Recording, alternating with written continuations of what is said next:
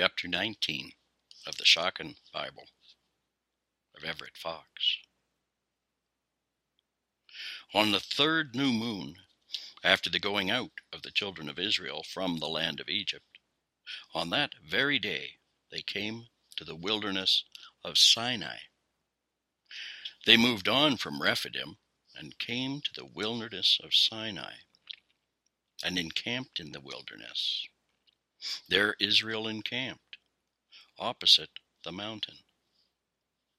Now Moshe went up to God, and Yahweh called out to him from the mountain, saying, Say thus to the house of Yaakov, yes, tell the children of Israel, you yourselves have seen what I did to Egypt, how I bore you on eagle's wings and brought you to me.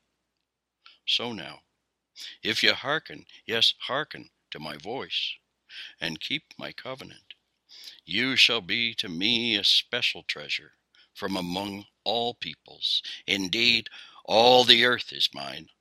But you shall be to me a kingdom of priests, a holy nation. These are the words that you are to speak to the children of Israel. Moses came and had the elders of the people called, and set before them these words with which Yahweh had commanded him. And all the people answered together. They said, All that Yahweh has spoken, we will do. And Moshe reported the words of the people to Yahweh. And Yahweh said to Moshe, Here, I am coming to you in a thick cloud, so that the people may hear when I speak with you, and also that they may have trust in you forever. And Moshe told the words of the people to Yahweh. And Yahweh said to Moshe, Go to my people, make them holy, today and tomorrow. Let them scrub their clothes, that they may be ready for the third day.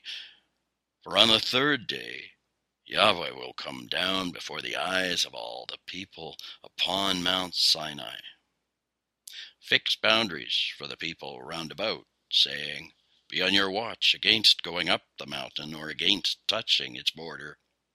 Whoever touches the mountain, he is to be put to death. Yes, death. No hand is to touch him. But he is to be stoned, yes, stoned, or shot, yes, shot. Whether beast or man, he is not to live. When the sound of the ram's horn is drawn out, they may go up on the mountain. Moshe went down from the mountain to the people. He made the people holy, and they scrubbed their clothes. And then he said to the people, Be ready for 3 days. Do not approach a woman. Now it was on the third day, when it was daybreak, and there were thunderclouds and lightning, a heavy cloud on the mountain, an exceedingly strong shofar sound. And all of the people were in the camp, trembling. Moshe brought the people out toward God from the camp, and they stationed themselves beneath the mountain. Now Mount Sinai smoked all over, since Yahweh had come down upon it in fire. Its smoke went up like the smoke of a furnace, and all of the mountain trembled exceedingly. Now the shofar sound was growing exceedingly stronger. Moshe kept speaking, and God kept answering him in the sound of a voice. And Yahweh came down upon Mount Sinai, to the top of the mountain. And Yahweh called Moshe to the top of the mountain, and Moshe went up. And Yahweh said to Moshe, Go down, warn the people, lest they break through to Yahweh to see, and many of them fall. Even the priests who approach Yahweh must make themselves holy, lest Yahweh burst out against them. But Moshe said to Yahweh, The people will not be able to go up to Mount Sinai, for you yourself warned us, saying, "Fix boundaries for the mountain and make it holy." And Yahweh said to him, "Go, get down, and then come up, you and Haran with you. But the priests and the people must not break through to go up to Yahweh, yet lest he burst out amongst them." And Moshe went down to the people and said to them. So ends the chapter.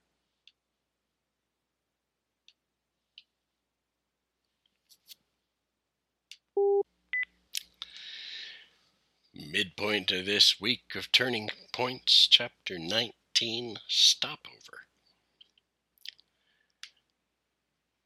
It may or may not be clear that the first half of Exodus is about wrecking normal and the second half about remaking it, but it is clear that in the middle of the book we arrive at Sinai, and from now on we're going to be hearing about the law that is received. Religion's in the business of reforming and replicating its own living culture. Reform, get back to origins, conserve something new. I'm less interested in the historical facts, what you'd get with a time travel machine and a camera. More interested about how we talk about us and we. If waves of migrants entered Canaan, some out of Egypt from the south, others up out of the Tigris-Euphrates basin over the top through Syria, then I recognize something about a people of diverse origins trying to find a common us. I am Canadian.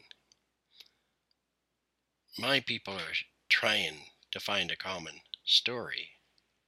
We just haven't had as many centuries and layers to tell and retell, but boy, it needs a rewrite. Perhaps we'll recognize some patterns if we got to know this text better. So, this bunch of people, this covenant people, says, okay, you be our God, we'll be your people. You be our leader, we'll be your followers. We'll make a deal. Sure. Say to the house of Jacob, declare to the children of Israel. It's for our folks, not for them. Our children, our legacy. So a voice 7 centuries after the alleged facts says, took one lunar month from leaving Egypt to cross the sea in the wilderness of Shur and then Sin and then to reach Sinai, camping at the foot of the mountain at the third new moon. Yeah, the 40 years thing hasn't come up yet. God calls Moses up the mountain for a private audience. No Aaron, no Miriam, no Joshua, no heads of tribes or judges to claim any authority, just the guy. God reminds Moses of the signs and the marks. Moses delivers. They say, all that God has spoken we will do. Active response invited in every generation of readers and responders. It's liturgy, it's ritual, it's a festival, public ceremony that remembers this original moment at Sinai. 3 days to clean up, chastity, and then cloud, lightning, thunder, a ram's horn. God descends on the mountain and meets with Moses in the cloud. We hear it, we imagine it. But there's a boundary crossed only by Moses. You know, this whole thing today is a setup for tomorrow, for the 10 Commandments, chapter 20. You ready? Neither am I.